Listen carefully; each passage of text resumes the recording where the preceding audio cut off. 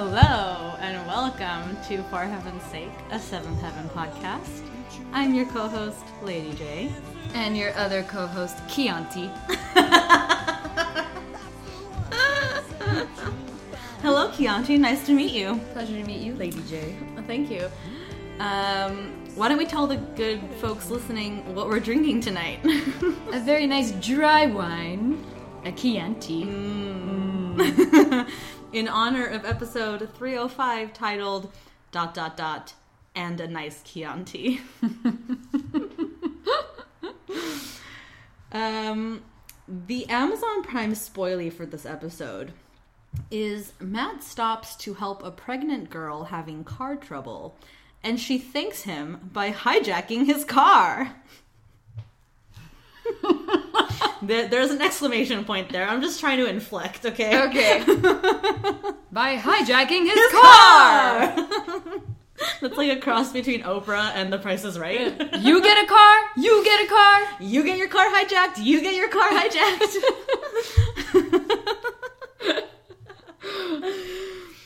So my initial thought was like, another pregnant girl, really? I know. How many of those can we meet? And then she steals the car, and I'm like, oh shit. Yep. Did not see that coming, because I did not read the spoilie before I watched the episode. I'm getting better at this. It's awesome. I'm learning. I like it. I did not see it coming. I was like genuinely shocked by that. That was like, whoa. That was like, whoa. But Matt's not the only one with a set of wheels in this episode. Ladies and gentlemen, Mary got her permit. Dun, dun, dun. Okay. Yeah. And that's like legit how everyone reacts. No one's excited. No. Nope. The only one excited is Mary. Yeah. I like when Matt, she goes, what did she say? Like, I'm a driver now? And he goes, chauffeur. That's right. Get it right, Mary. So, I wanted to ask you, what's your getting your license story? Did you get your license at 16? Like, how'd that go down for you? No, I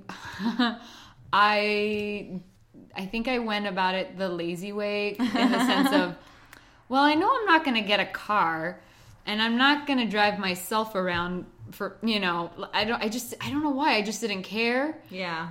Right when I left high school, that summer, I got my permit and then took my test. Look at us being exactly the same. Really? Yep. Yeah. No, I remember getting my car, what was it? September of when I just started. Speaking my language, yeah? Or Chianti. Yeah. Chianti. Oh, Should I like this. It works. Look at speaking my language, Chianti.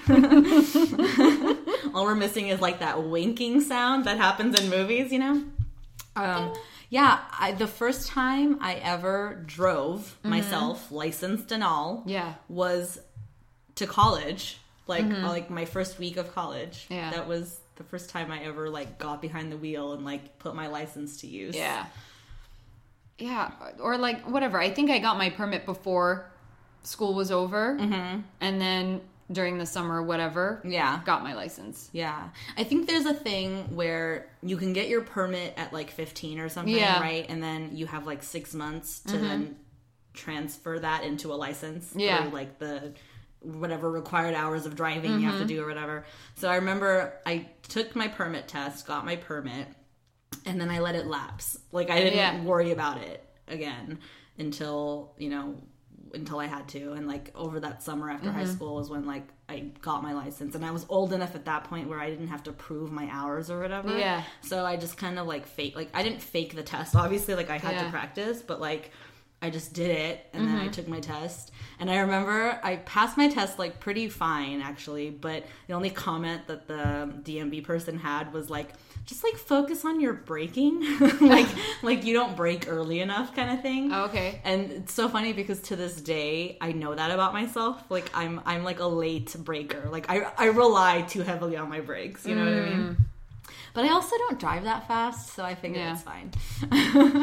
It's fine. I'm survived. Yes. I've survived. So Mary got her driver's permit. which means that she's the official chauffeur of the Camden kids to and from school, just like Matt was. But like no one wants to ride with her. No one. They would rather take the bus than ride with Mary. So they do. Yeah, except Ruthie, of course. Well, yeah, Ruthie can't take the bus. But she wears helmets, a hockey mask. What else does she wear? Oh, at some point I think she mentions that she wants like the catchers, or like you know how like in baseball, like the guy that has to like stand behind the batter or whatever, like that thing. Is that a catcher? Or what's the name? Ump? No, the ump is the guy who makes the calls. Whatever, you know what I mean. We know our sports. Clearly, I know sports. A little bit. My favorite is when Ruthie's explaining. Is she? Yeah, when she's like explaining hockey, right? Yeah. To Annie and Matt, and they're just like, whatever. Yeah. Like, done. They're funny, dude. Yeah, it's good. Good stuff. Good stuff. Good Ruthie stuff. Okay, so where to begin with this episode? I mean, I feel like not much happens, but then like also a lot has happened. Yeah.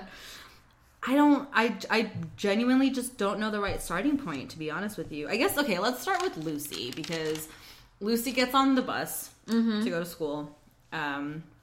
And right away, this guy named Stevie comes up to her. Which, did you recognize Stevie? No, I didn't. So he looked immediately familiar to me. I was like, I know this actor from whatever. Like, I know I recognize him. But in the moment, I was so, like, busy watching the episode that I didn't want to, like, pause it to, like, look him up or whatever. So I looked him up today. And I was going through his IMDb, and I'm like, none of this stuff is actually jumping out to me, with the exception of the fact that he had like a small recurring role on Even Stevens, which I think is where the trigger was, like, because he was like this guy on Even Stevens that I'm pretty sure the main girl on that show had a thing for. Oh, okay. Or maybe he was an asshole, but I don't think so. I think she had a thing for him.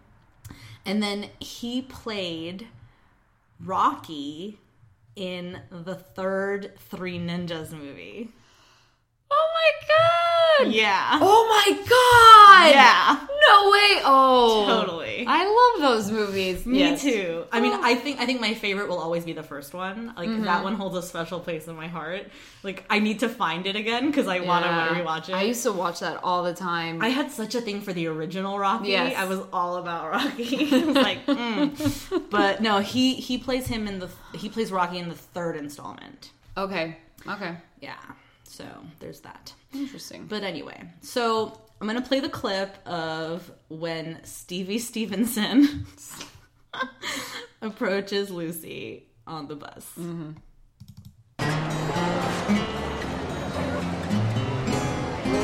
Hey, babe. How's it going? You're new to the Yellow Submarine, right? Yes, I'm Lucy, and you are... Stevie Stevenson. You might have heard of me. I get around. I don't think so. I mean, maybe you get around, but I've never heard of you.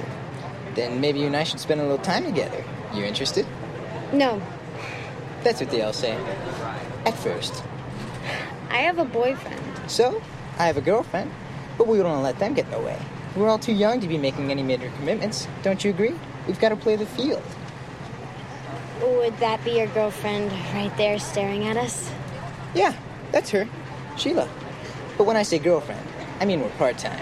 That's my policy. Look, I really don't want to get in the middle of your relationship. Too late, babe. I think Stevie's in love. Ew. Hey, babe. Too late, babe. Like, what is this voice he's doing? I don't know. It's so bad. Hey, babe. This is your first time on the Yellow Submarine, eh? Jesus. What are we doing here, folks? Good job, Lucy. You attract all the weird ones. Oh my god, seriously. This is yet now the fourth weirdo she has attracted to herself. Like, Seriously, she's putting out this vibe. Wait a minute, who's her boyfriend? Is this the one that she's Jordan? That she's still supposed to go out on a date? Yeah, we have yet to re-see since the first time. Where is Jordan? I'll be giving him a hard time. Yeah, right. And Jordan is Mary's age, right? We're to believe. So he's like a senior. No, wait, is Mary a senior? No, she's got to be a junior, right? Yeah, she has to be a junior. Yeah, she's 2 years younger than Matt. Yeah. So, okay, yeah. Which makes Lucy a sophomore. Because when she comes onto the bus, she's like, ugh, freshman. Which means she's obviously not one anymore. So she and Mary are only a year apart? Yeah. I thought they were 2 years apart. Well, I know. Well, when we see her, she's 12. For the first time we see her, Lucy is 12 and Mary is 14. But maybe it's not necessarily. But then a full Lucy 2 years. turns 13 in that first season. Yeah. So that's okay. Maybe it's like a year and a half or something or whatever. Or less. Like, well, it can't be less. I know. Like, what, they 8 months apart? That's physically weird. Possible. Oh, whatever. Who cares? But anyway, okay, fine. So Lucy's a sophomore, Mary's a junior. Yep. All right. So, yeah, Stevie Stevenson is a weirdo. He is. And don't get me started on freaking Sheila. Oh, my God. What a weird... Like, they're all so weird. Yeah. Everyone is so weird in this episode. She was ready to, like, tear her face apart. And I love how, like, I because of the way that scene was shot, you can't tell, like, just how close they are. Like, I got the sense that Sheila was, like, literally in the row in front of them. Yeah, exactly. And Stevie is, like, openly hitting on Lucy. And Sheila is, like, openly turned around, mad dogging Lucy. Yeah. Like, I'ma fucking kill you. Like, but why Lucy? That boy is just dumb. Why are you dating him? Because girls are stupid and are dumb. You know what I'm saying? Yeah. Like, typical. That's my man. Typical, like... I don't want to say that. I don't want to put that on the show or girls, but you know, that's a flaw for sure. Yeah. Like, that's like a major feminism flaw for the show. Like if nothing else, the girls, even if Sheila was going to be like, I'm gonna fucking kill you to Lucy, right? Like, it should have ended where like they bond over how ridiculously stupid Stevie is. Thank you. You know what I'm saying? Not like Terminator style where she's walking towards a moving vehicle. Oh my God. As Lucy jumps in. Creepy. Yeah, like she is walking towards Lucy as she jumps in the car. I was just waiting with her for her dad to, like, in there. open the door and what be are you like, gonna bitch. do? What are you gonna do? Yank her out of the like station wagon? All right, cool. Oh my God, it is a station wagon, Yeah, isn't it? it is. It is. Yeah, no, you're right. I mean, the whole thing was just insane, Stupid, and it leads to nowhere because like we're never gonna see Steve again or Sheila, Sheila again, and it was just a stupid storyline to give Lucy something to do. Like, yeah, but although I mean we're sort of we haven't gotten there yet. Yeah, but the real reason Lucy doesn't want to ride with Mary is not because of Mary's horrible driving. But because Annie is like, as she puts it, well, I have the clip. I almost just want to play it. Let's just play it. Okay, I want to hear this. It's bad enough that Mom and Dad are all over each other in the house day in and day out. But this is like taking it to the streets. Our streets, our schools, in front of our friends. Mom is a walking advertisement that those two can't keep their hands off each other. Consequently, there are about to be 7 of us. 7. I'm surprised that the zero population growth people haven't shown up at our door and dragged the 2 of them off to some seminar. So Lucy's like pro-population control. Yeah. No big. And what does Mary say? I hope they, like, what does she say? Like, I hope she beats the snot out of you. Yeah. Good job, Mary. I know.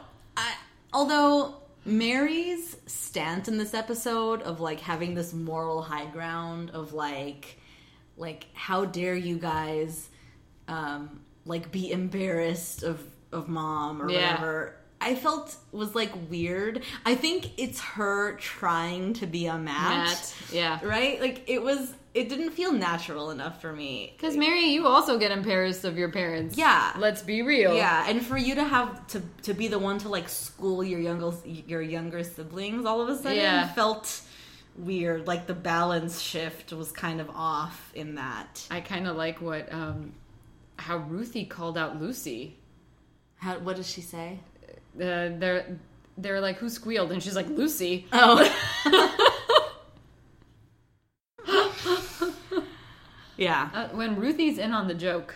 I know. She can be a firecracker. Yeah. My favorite is when they're sitting at the stairs, like, when Mary's, like, schooling them or whatever, and they're like, okay, we're sorry, and then Ruthie's like, well, are we sorry or are we not sorry? Tell me how to be, and I'll be it. Whose side are we on here? Yeah, she's cute. She's cute. Yeah, and less forced than she was in the last episode. Yeah. For whatever reason. Something was off in that last episode. Yeah. Like, just everything felt weird. But I think, like, they're back to form in this one. Yeah, I think so, too. Yeah. Should we talk about, like, Simon and what... Yeah, we should. We should talk about Simon. I don't even know where to begin with Simon. He gets on the bus, he freaks out, he wants to sit in the back, no one's giving him room. All the mean or the cool guys are basically shoving him to the front. Calling him a nerd. Yeah. Or a dork or whatever. So he sits in the front. Mm-hmm. And then he notices how, like, one of the guys in the back, or the bullies, I guess I'm just... Which, even that guy looked familiar, but I didn't look him up. I forgot to. But he looked like one of those, like, classic bully types from the 90s, you know? But so, like, that boy approaches... quote unquote, the nerd in the front. Played by Adam Wiley. Step by step, day by day. Anyways. No. Yes. No. He was in Step by Step. Oh my god, you're right. Thank you. I just immediately went to, like, oh, he was a recurring on Gilmore Girls. That too. And at one point, I think it was at the graduation of high school, where they couldn't get him because he was, like, starring on a Broadway show. No way. Yeah, like in real life. Oh, okay. Yeah. So I forgot all about the fact that... Yeah. No, you're wrong. You're him. wrong. No. All he did was... Like the nerd son on Step by Step? All he did was wear glasses and fix his hair. As I'm seeing it now, you're wrong. That boy was like this little blonde boy... They could have lightened his hair. No. I'm like 99% sure that it's not the same actor. I'm going to look. You're looking it up right now. If I'm wrong, then that's fine. But I'm like, now I'm just curious. No, I'm like, I mean, because it's the 90s, I wouldn't be surprised if Adam Wiley guessed it on Step by Step. He wasn't thing. It's not him. What's it called? Simon or something. Or Kindergarten whatever. Cop. Oh, Kindergarten Cop is where he was in. Yeah, he was definitely in that. Or what he was in, where he was in. Yeah, no, I know for a fact that wasn't him. Really? Yeah. Maybe it's not. Maybe it's because, like, their faces just look so similar. I think because, like, the trope is the same, where, like, you know, like, nerdy guy, pale, freckles, whatever. Dude, I think you're right. Yeah. They just look so similar. It's weird. When you look up the Step by Step kid, you'll realize, like, how not alike they look. Yeah, that's true, huh? Yeah. Fine, now I gotta look this shit up. Oh my gosh. Well, no, but we can still go on. I'm going. So basically Simon, so when they get off the bus and they get to school, that bully kid from the back of the bus, like, grabs Adam Wiley's character by, like, the scruff of his jacket or whatever, and is like, oh, are you gonna let me copy your homework today? Blah, blah, blah. He goes, you know, and Adam Wiley's like, I can't, it's an essay, like, that doesn't work, and, you know, he's, like, playing up that nerd thing about himself or whatever. And Simon, because he's his dad's son, steps in and goes, like, how about he helps you help yourself to a good grade? Which, what the fuck does that mean? But anyway. So that gets the bully off of Adam Wiley's back. Yeah. And it makes everybody immediately appreciative of Simon. Yep. So all of a sudden, Simon went from being, like, bullied on the bus for the first time to, like, now when he gets on, it's like whoops and cheers and like, Simon, you know, like, everyone's like jazzed to see Simon. And, like, some other bully kids, like, hey, you think you can get some more nerds in the front to help some of us guys help ourselves or whatever? So he's the big man on the bus. Yeah, like, because he's, like, helping to bridge the gaps or whatever, you know, between, like, the cliques and shit. And the whole time, I just kept thinking, like, how is this working? Because I'm like, there's no way that overnight everyone's like chill. I was like, I wonder if they're gonna have it be like, oh, money's being changed, changing hands, like who knows, like some like dark shit. But no, it's just that like it's not working because the kids in the front are not smart nerds. Nope. They're just afraid of the bullies in the back. He's like, I'm a C student. And he goes, what? You couldn't tell me that before? Again, so stupid. Yeah. Like, easy fix, just have it not work. Yeah. You know what I mean? Like, why build Simon up to then crash and burn down? Yeah. Like, so silly. And of course, the best is whenever you see the bus driver hating on Simon. Which blew my mind because I was like, what the fuck is it to you, bus driver? Yeah. Like, what was Simon's problem? Like, what was your problem with Simon being on this bus? Yeah. Because he, like, turns to the back, he's like, on behalf of bus drivers everywhere, yeah, thank you, thumbs up. Like, the fuck? You're supposed to... Okay, you're such a dick. But I mean, like, genuinely, though, like, what was the problem with Simon being on the bus? I don't get it. Because he was always standing and he would wait for him to sit so he can drive. Really? Yeah, he would point at the sign. That was the gripe? Well, I don't know. That's what they just... No, I mean, you're right. You're right. It's just like, the fuck? Yeah. None of it was so necessary. Dumb. Yeah, I don't know. Yeah, well... The Simon stuff just really didn't work for me in this episode. Simon's just not cool, and guys. And it wasn't Simon's fault. Like, no. Like, the story just didn't work for me. Because Simon's acting, as usual, top-notch. Yep. Like, he's great, he's cute, he's funny, he's smart, whatever. But just that whole storyline. Like, with Lucy, with her being on the bus, it sucked from the moment she got on. Yes. And it just sucked until she got off. But with Simon... There was a moment where you're thinking, man, who knows? Maybe he just might have a shit ton of new friends, and he's gonna be on the bus. Maybe he's like killing it. You know what I mean? Nope.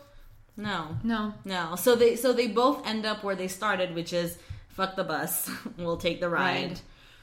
But like, again, I feel like they just didn't have really anything to do with these characters, so they just did this. I found it funny when it comes to Annie, when Lucy's getting on the bus and Annie sees her, she like waves at her like, hi. Yeah. And then like 3 kids stop and wave back, and then like she does like this pose of like a pregnant belly. Yeah, that's what was so funny, because I'm like, oh, like everyone just like knows Annie. Like Annie's like the super popular mom all of a sudden. Like, when has she ever been part of this scene ever? I have no idea. Ever. It's so funny. She's like waving to all the kids on campus. They're all like waving back. Yep. She's like hamming it up for the audience. Like, what is happening? It's just so weird.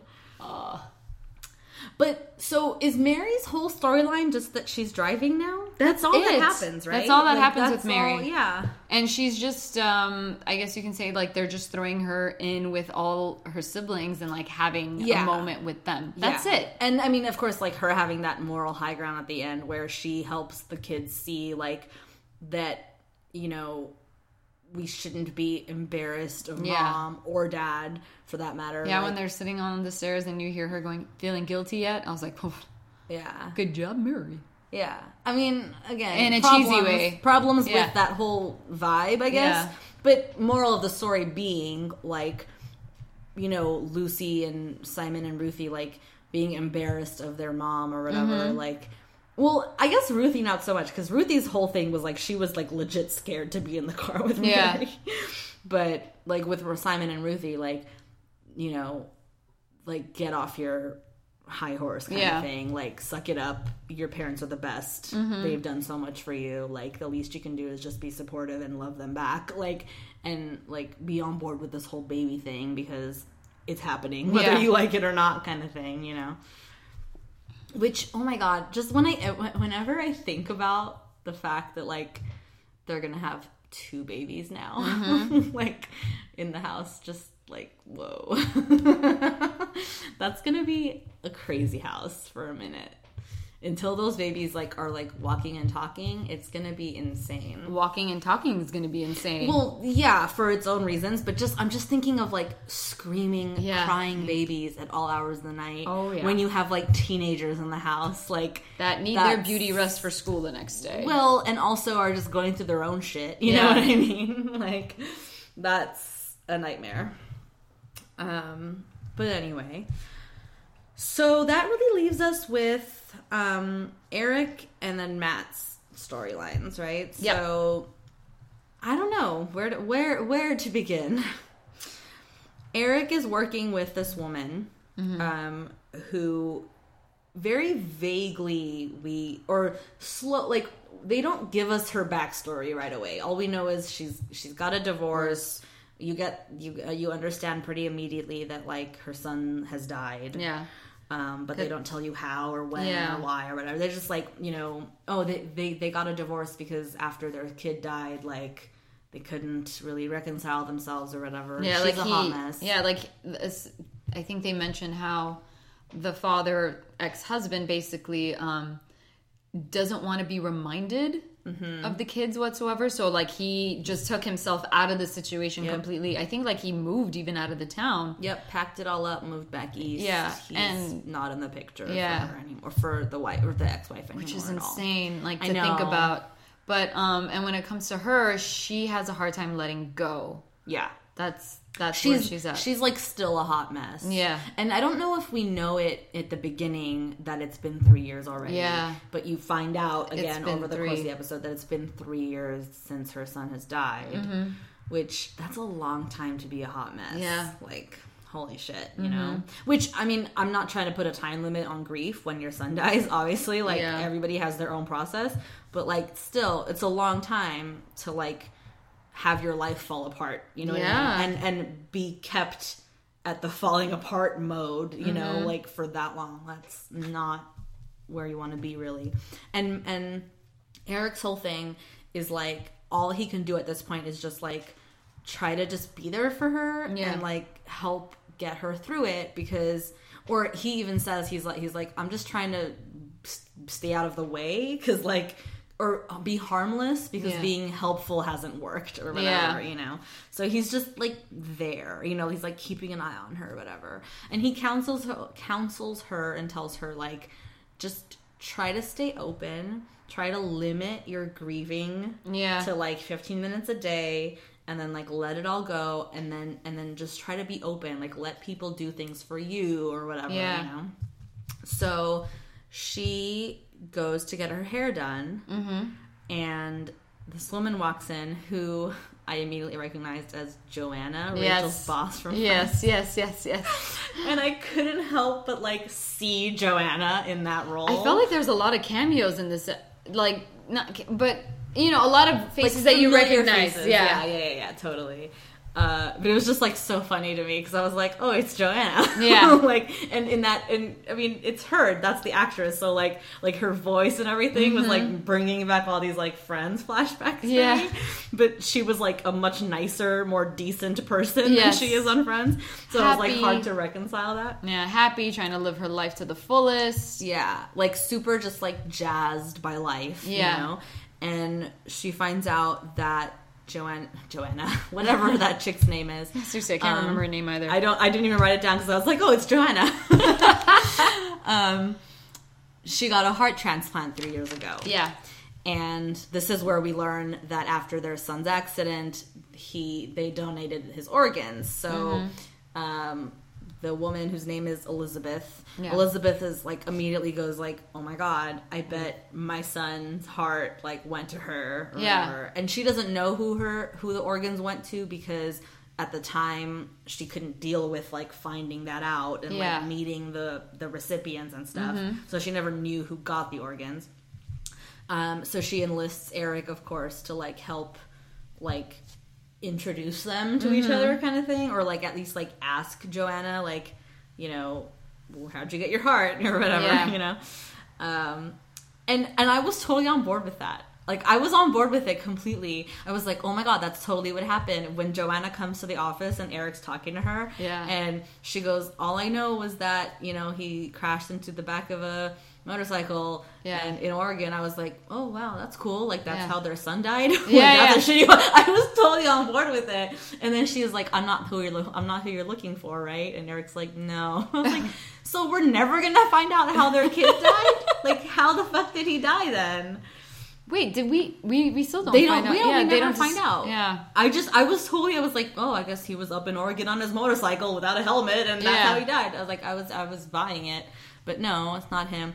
I did notice a picture in the background of the first scene with Elizabeth at their house that had like, it was like, you know, like on the mantle or whatever. Yeah. And there was like this young man in uniform. And I'm wondering if maybe they had to cut it for time where they somehow explained that he died in line of duty, maybe. Maybe. I don't know. I'm reading into it, obviously, but I feel like I'm going to go with that. Okay. Anyway, so Joanna's not the recipient. But now Eric has to like tell Elizabeth that or whatever, and doesn't really like know how to do that because like she got her hopes up and everything. And for the first time she seemed like she was like in good spirits, you know, and like jazzed about life a little bit. So that's really sort of like Eric's half of that story. Yes. Because then we've got Matt's half of the story before the two meet. Yeah. So Matt's like driving down the highway, listening to his tunes. In a fucking, he looks like he's driving through Griffith Park. Yes. Like, where are you going in this like random mountain area? Like, seriously? Anyway, Griffith Park is a park in Los Angeles, folks, for those who don't know. So he's driving. There's a chick on the side of the road, pregnant, who's clearly having some sort of car trouble or whatever. Yeah. And so he like pulls over because, of course, he's Eric's son. Yeah. Exactly that. But I would too, though. I mean, that's just the decent thing to do, right? Yeah. Like, even if you know you can't help, which he knows he can't because he knows jack shit about cars. But what are you going to do? Not pull over and try to help somebody? If nothing else, give her the ride to somewhere or whatever the hell. So, pulls over, tries to be like, I don't know, let's open the hood, let's see what we can find out. And of course they do that thing where they stay focused on him, so you know that something's going on in the background. Sure enough, you hear the car, like, you know, rev up and, like, drive off. Yeah. So, bitch stole his car. Bitch stole his car. And then, of course, like, cops pull up right then. Uh-huh. And Matt's in trouble again. Because poor guy, he just can't seem to help himself ever. Show me your license and registration. Well, my registration's in the car, which was stolen. Yeah. And I love how the cops were like, because he goes like, "Are you gonna arrest me?" And he's like, "No, we don't do that anymore.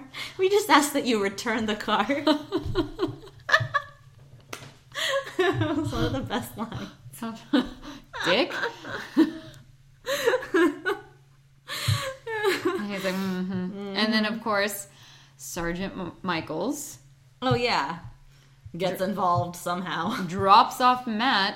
But the best part is whenever they, like, break it to the parents. Okay, when there's a dramatic scene or if there's going to be something sad. Then the music swells? Yeah, the music, yeah. But this one... You hear the music, and it's that same tune, but mixed in with a little bit of upbeat, where it's trying to tell you, like, well, Matt didn't really do it, but it's going to lead to something. Like, the music is just ridiculous. I don't think I noticed that. Dude, please, just rewatch it and listen to the music, because it's not sad enough. Like, it usually... It's not quite ominous. Yeah, the way it usually is. And so it's just... But you hear, like, that, like, guitar twang, like... Ding, ding, ding, like... Yeah. Telling you, like, there's a hope. There's, like, light at the end of this tunnel in this story. Well, and Michaels, and Eric calls him on it. Yeah. Michaels likes to, like, string them out. Like, for as long, like, he doesn't, like, if I walked Matt in, and I know this family, we've got a relationship, I'm not just, like, some cop, right? Like, if I had to walk Matt in, immediately I'd be like, hey, guys, not a big deal, before you panic. No, he walks him in, he goes, we have a problem. Yeah. Like, do we? Like, come on, just be real with us.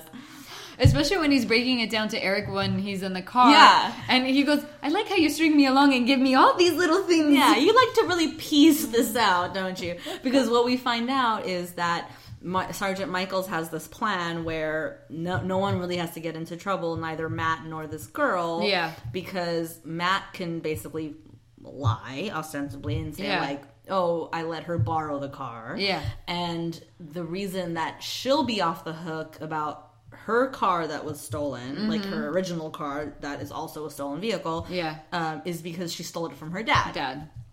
So, you know, basically, like, as long as all the parties sort of agree, this can all go away, you know, essentially. What I want to know is how long has she been a runaway? At least 9 months, I think. Or, I mean, maybe not 9 months, but, like, maybe since she started showing. Dude, these parents are such dicks. Horrible. Like, the worst. No love, nothing, no compassion, no empathy, like, nothing. Super judgmental. They're even judging the Camdens, right? As they walk away, they're like, 5 kids and 1 more on the way. It's like, and then Mary's like, it's twins. 2. Yeah, it's twins. You got a problem with that? Yeah, no, they're just horrible. And I don't think we've ever seen... No, that's not true. I was going to say we've never seen, but we just saw that in the last episode, like, unredeemable people, you know? Dude. But these people are just, like... rotten. Yeah. Because and it's unfortunate because I almost wish we could get more backstory on them. Yeah. You know, like, what makes them that way? Yeah. Is it they're, like... Are they just, like, hyper-religious? Or... All you see is, like, 2 suits walking into their home. Yeah. So, and wearing black, and it's just kind of like, okay, so these are extremely rigid parents, and you've basically shunned your daughter and your grandchild. Yeah. No, they want nothing to do with her. Yeah. And the poor girl... You put yourself in this mess, you can get yourself out. Like, fuck you. Yeah. I mean, because right before that whole scene plays out, right, it's the girl is at the Camden, you know, at the house or whatever, and Eric... is cluing Annie into the situation and is kind of sort of hoping that, like, Annie can talk to them and, like, appeal to the fact, you know, because they're both pregnant and blah, blah, blah. So, and then you get these really cute moments, like, with Annie and Matt and Teresa? I think? Yeah. Her name is Teresa. With the 3 of them where Teresa's like, my parents told me, like, if I ever had sex, they would, like, disown me, and if I ever got pregnant, that I was on my own. And Matt's like, parents say shit like that all the time. Yeah. Like, come on, you know, like, it's, like, they love you. They're not, you know, at the end of the day, they're not gonna, like, leave you alone. Like, you know, like, they love you kind of thing. And you believe that. As the audience member, you're like, yeah, of course, because parents are not monsters, you know? And at the end of the day, like, that's your daughter. And, like, there's love there. But these people are monsters. Yeah. And they come, and Teresa's, like, crying. And they're just, like, no emotion. Yeah. Just like, well, this is your problem now. Bye. Yeah. Like, just awful. Awful. Like, did you even have a kid? Seriously. You gave birth to that. There's no love for that child? Yeah. And Eric tries to appeal to them, like, on the level of, like... parent to parent, like, listen, I get it, kids can be a pain, like, trust me, my kids have done some stupid shit too, but, like, at the end of the day, they're kids, and I'm their parent, and, like, I love them, and what about, you know, whatever, and they're like, no, it's all good, bye.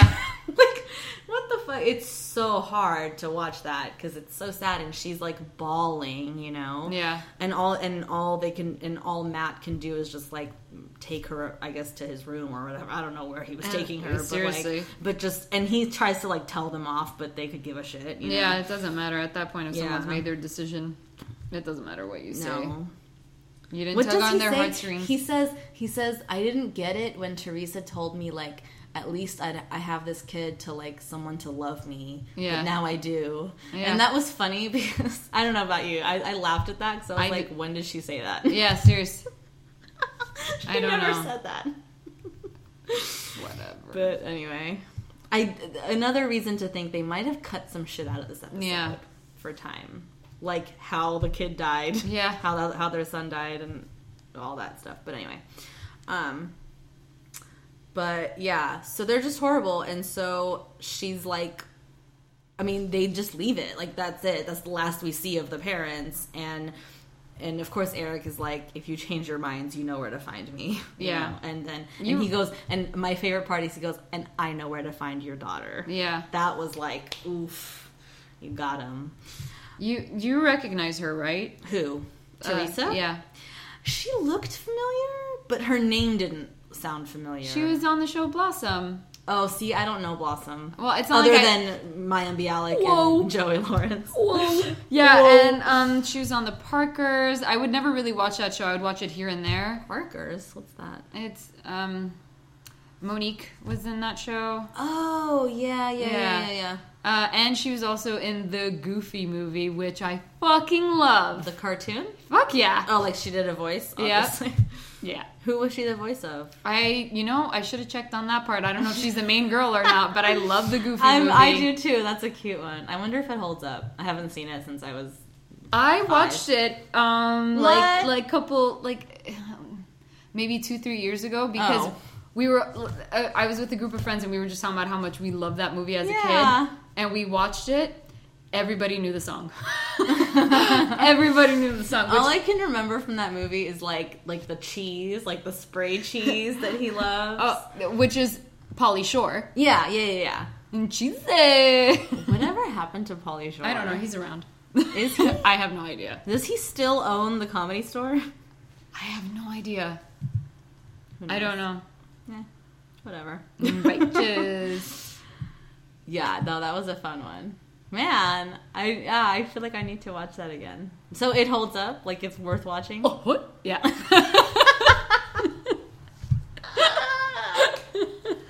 That was good. I love That was like a really good Goofy. I like that. I won't even try to do it. Yeah, so anyway, so basically what ends up happening is they do something they've never done before, which is a 2 weeks later jump thing. 2 weeks or 3 weeks? 2 weeks. Okay. It was 2 weeks later. And it was just like, I remember just being like, whoa. Yeah. Like, this is new territory. They like, actually they've wanted never to done a time jump, Yeah. continue, like, you know, show us sort of the aftermath of something. Because they don't want to put in another episode. Well, yeah. And also, they didn't have to. Yeah. They didn't need to. No, because you know how they like to introduce a character and then say bye. Yeah, no, yeah. I know. But I mean, I guess for me, my point is like, it would have been very easy. Like, it didn't have to be 2 weeks later. You know what I'm saying? Yeah. Like, all they had to do was just like go to commercial, come back, and then show what they show, which is. But I guess they needed to do it because to give the time. So let's talk about it. So basically, 2 weeks later, we see Elizabeth and Joanna. And Teresa.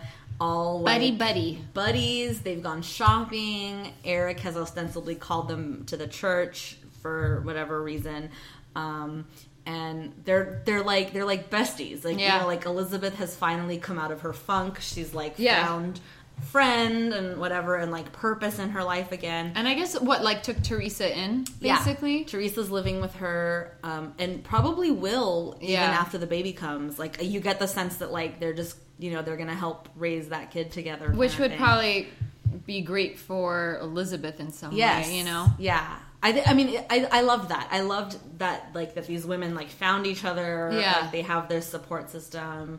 Because even Elizabeth, before she finds out that Joanna is not the recipient of her son's organs, like, you know, she's like, I could really use a friend, but what I could really use is someone who needs me. Yeah. And she has both now, you know, because Teresa needs her, and she's got Joanna, like, to be her friend, you know, or, you know, whatever. So all's cool.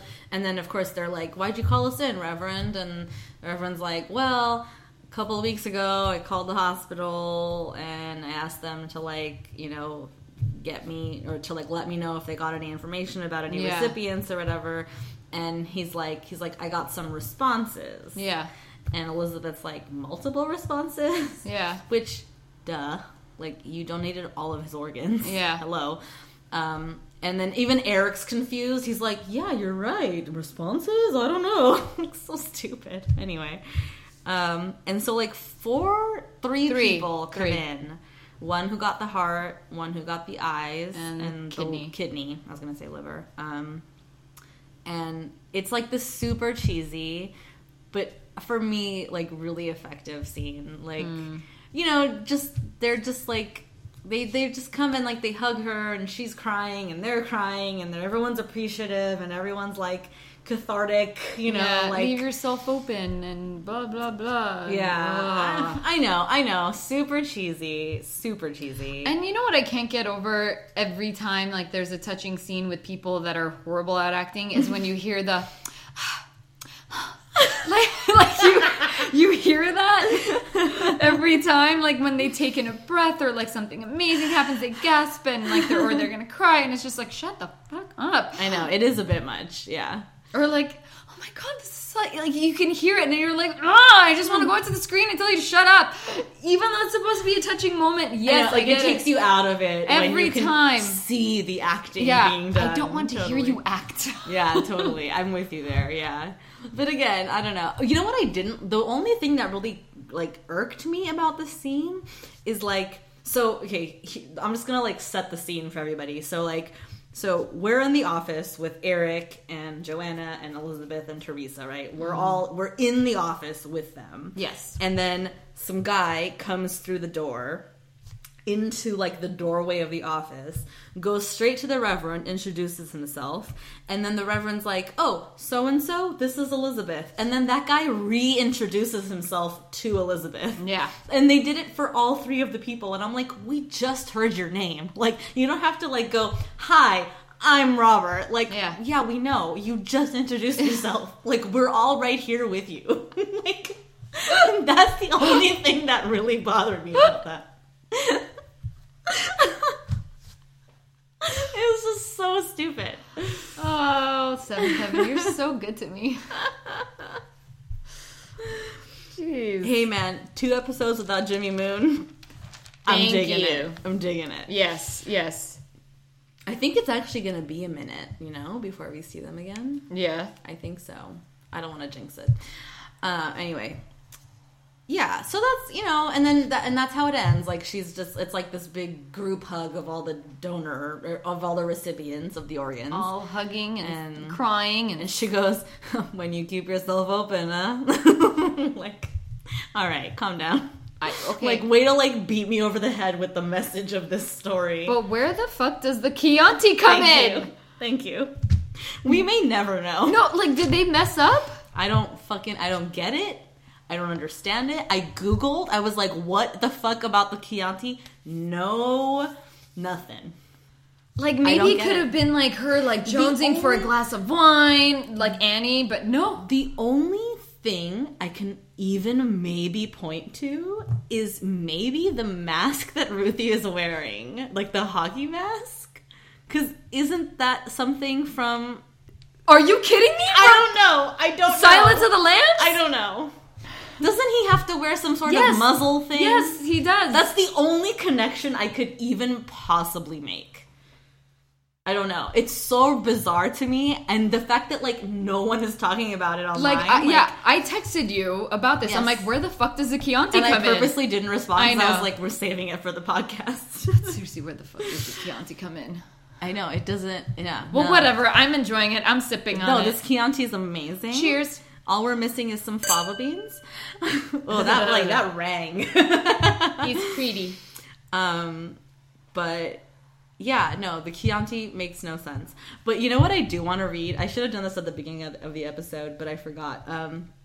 So I'm usually, like, after I watch the episode, I usually toggle back and forth between like IMDb and Wikipedia. Yeah. I'm just trying to get, like, some back, information about, like, time, like, about the timing of the airing of the episode. Okay. And, like, who was in it and what were the thoughts about it, swirling in the zeitgeist at the time or whatever. So I'm usually on IMDb for every episode. And, like, users can submit synopses for IMDb. Okay, like, on yeah. IMDb for whatever. And I've noticed that almost categorically... And I don't know if it's for every show. I don't know that I've read other synopses for other shows. But, like, for this show, the synopses are either one of two things or both. Which is, like, completely unintelligible. Like sentences are barely sentences. The words don't make any sense. Grammar is not...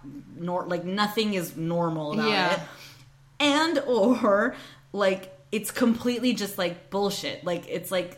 weird, the things that they've decided to, like, pull from the episode, like, are just, like, stupid, like, don't actually make sense for a synopsis, right? So, as I do, though, I was like, oh, let me look at the synopsis that somebody submitted for this episode. Okay.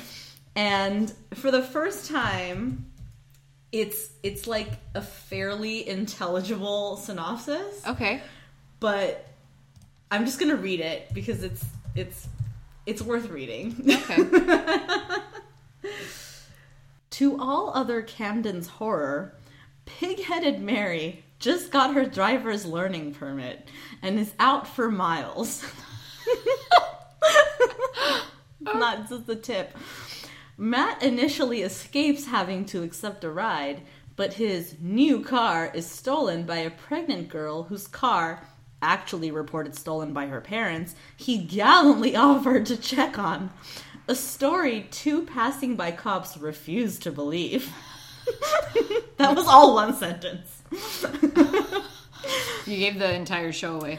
Simon takes the school bus where seats are reserved by jungle law. Oh, shit. I like it. That's good. But overplays his hand when offering the chief bully help from apparent fellow nerd Marvin.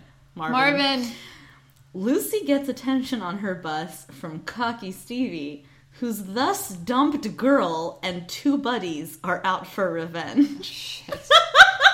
Not bad. Not bad. I loved this so much. I was like, wow. Like, somebody really took the time on this one. I loved it. I was like, we have to read this on the show. Seriously, though, those girls were freaking psychotic. I guess just to be safe, this was written by user KGF Vissers on IMDb. And those girls are psychotic. Yeah, dude. And, like, I mean, they say nothing because they're just glorified extras or whatever. Yeah. But they're just like looming everywhere that Sheila is looming or whatever. Literally walking to the moving car, dude. Yeah, I know. It was like, and that was like a weirdly intense situation for the show. Like, that whole, like, is she gonna get to the car? Yeah. Oh, no. It was like a horror film. Yeah. When the killer's just following you and, like, they're never gonna die. The call is coming from inside the car.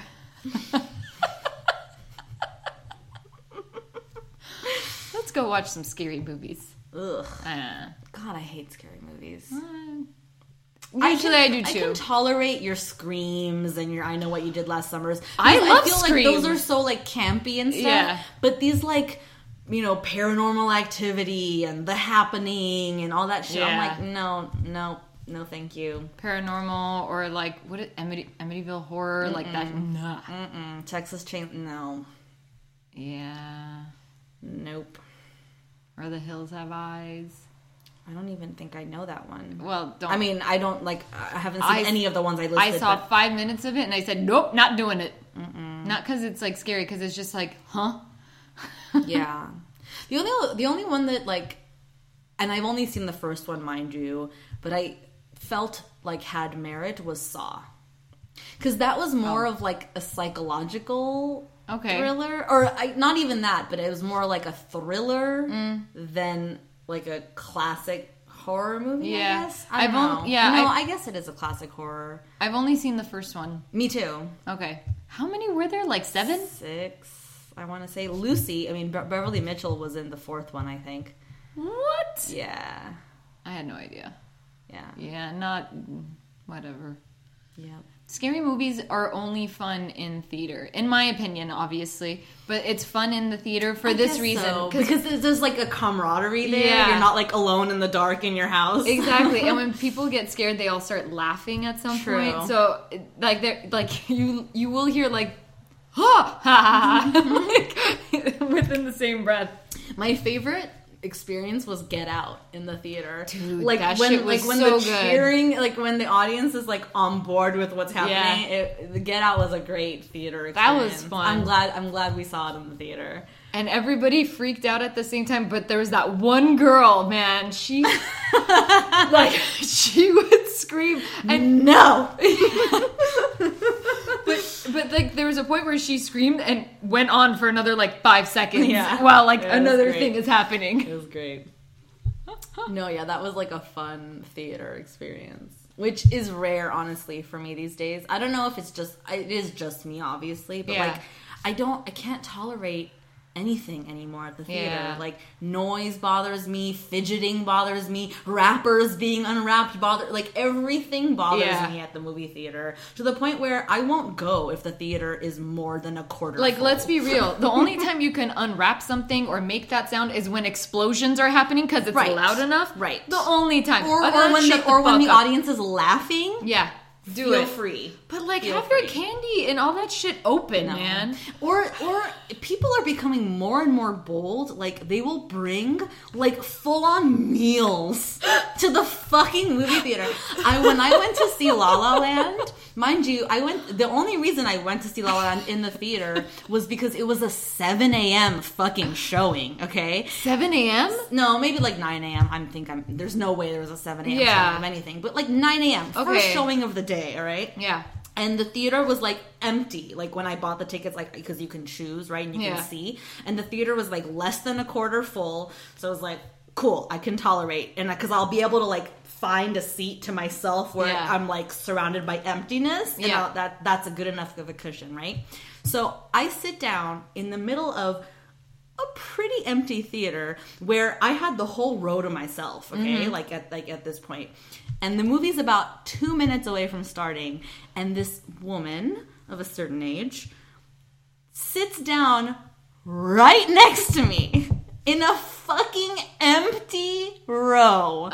Takes the seat next to me, like no buffer cushion, none of that. Right next to me. And proceeds to take out Everything. a bag of like salted fish.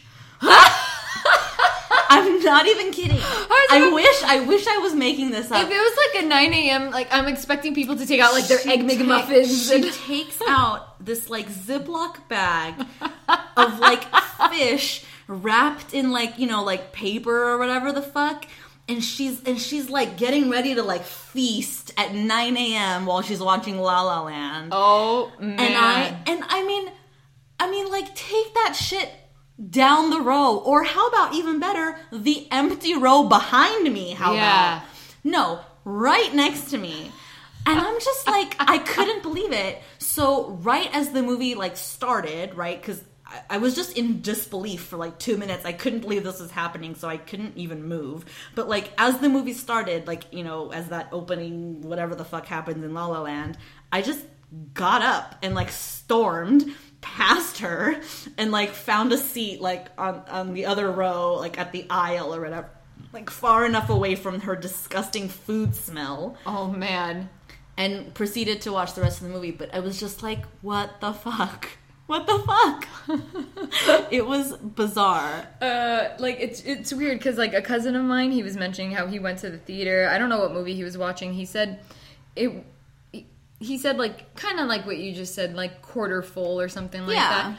But he was basically that woman of a certain age where he decided to take a fucking feast to the theater with him. But the way he lays out the story is so good that I can't even do it justice. Sure. But like, it started off with like candy that he was trying to open. It wouldn't open, and then when it did, it went everywhere, and everyone looked at him, and he goes, "Well, there goes my candy." So he leaves that alone. He starts eating popcorn. Oh my god.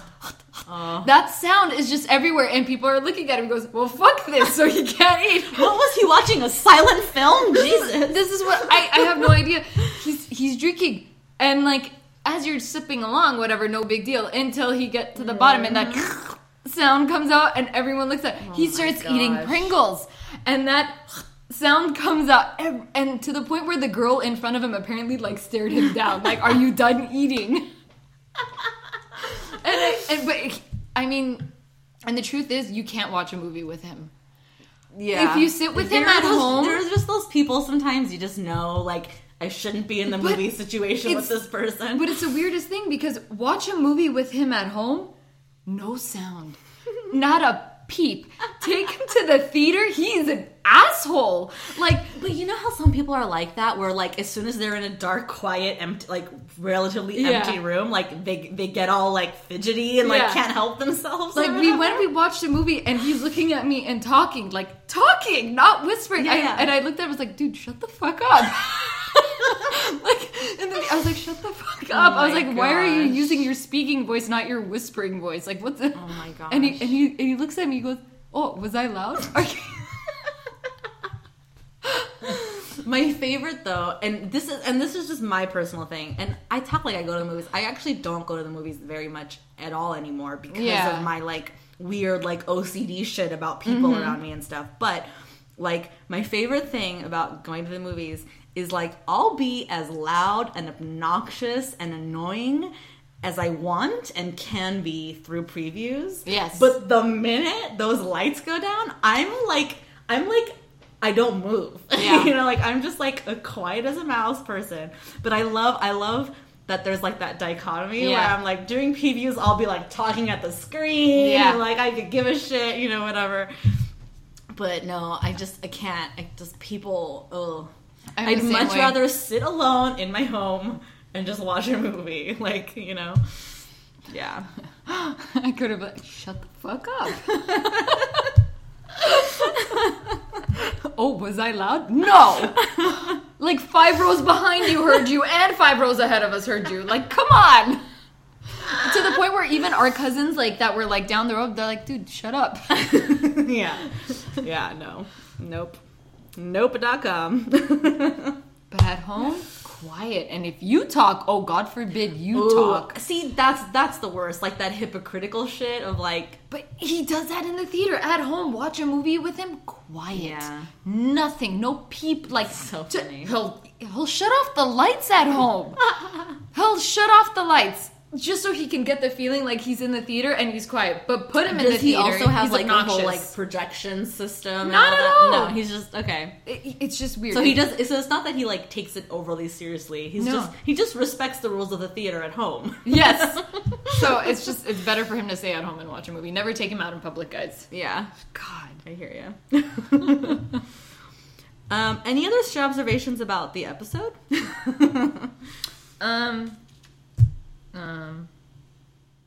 No. Me neither. Oh, okay. So I kind of brought it up like that scene with Matt and Annie and Teresa where they're like ribbing each other about like how Annie's always said like she's gonna throw the underwear on the lawn or she never does or whatever. And Annie and Matt have this like effortless chemistry together. Yeah. I think I'm just hellbent on sexualizing Barry Watson. Yeah, I think I genuinely am just like hellbent on that because like I'm watching their chemistry and I'm like, ooh.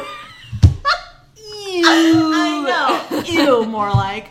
But just like, I mean, come on, can you deny it? Like, it's there. They're so cute. Like, they're like laughing and they're like nudging each other. Yeah. And like, it's adorable as fuck. You know, like, they do have it's good, there.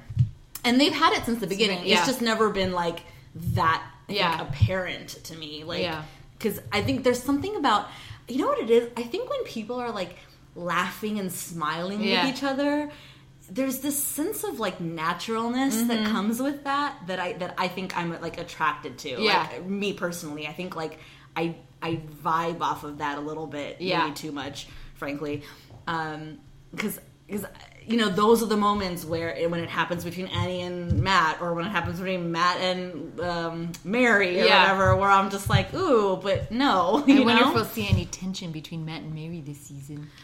We haven't seen it yet. I know, we haven't. Not that they've had a ton of stuff to do together It's yet. true, they haven't. With the exception of when he pulled her into his room to, like, ask her, like, what's wrong with me. But there was nothing there.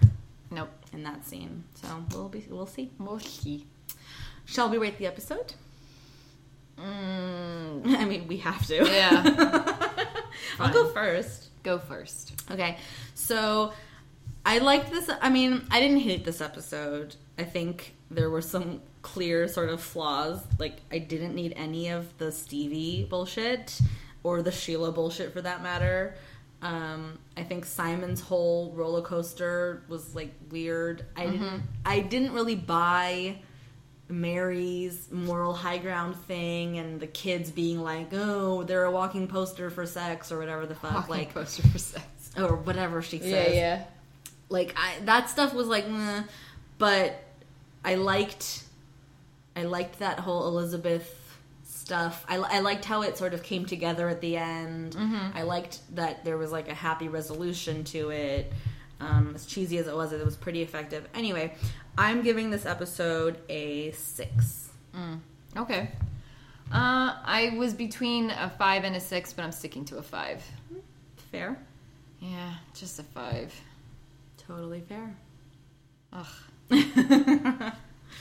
Some things were okay and some things were just... I mean, if nothing else, for the sake of the fact that the Chianti never figures in. Seriously, man. Like, that's a big oversight. Like, right? It's so stupid. Like, why would you give it that title? Because it's such a pointed reference. Yes. Like, it's such a pointed reference. It never comes up. No one's talking about Silence of the Lambs. No one... I mean, I don't know. And, like, Silence of the Lambs did not come out in 1998. When it was before, obviously. Yeah, so, like, what I'm trying to say is it's, like, to even give it that kind of title, it's not like you're, like, having fun with the idea because the movie was out. You get what I'm saying? Yeah. Like, it's not like a meta reference or anything like that. All. It's such a pointed reference to a specific thing that for them to not specifically address that thing is weird. Usually they bring in the title into the show. Seriously. Not once. Like, they totally shoehorned Legacy into the last episode, like, for no reason. Yeah, no, it's weird. Whatever.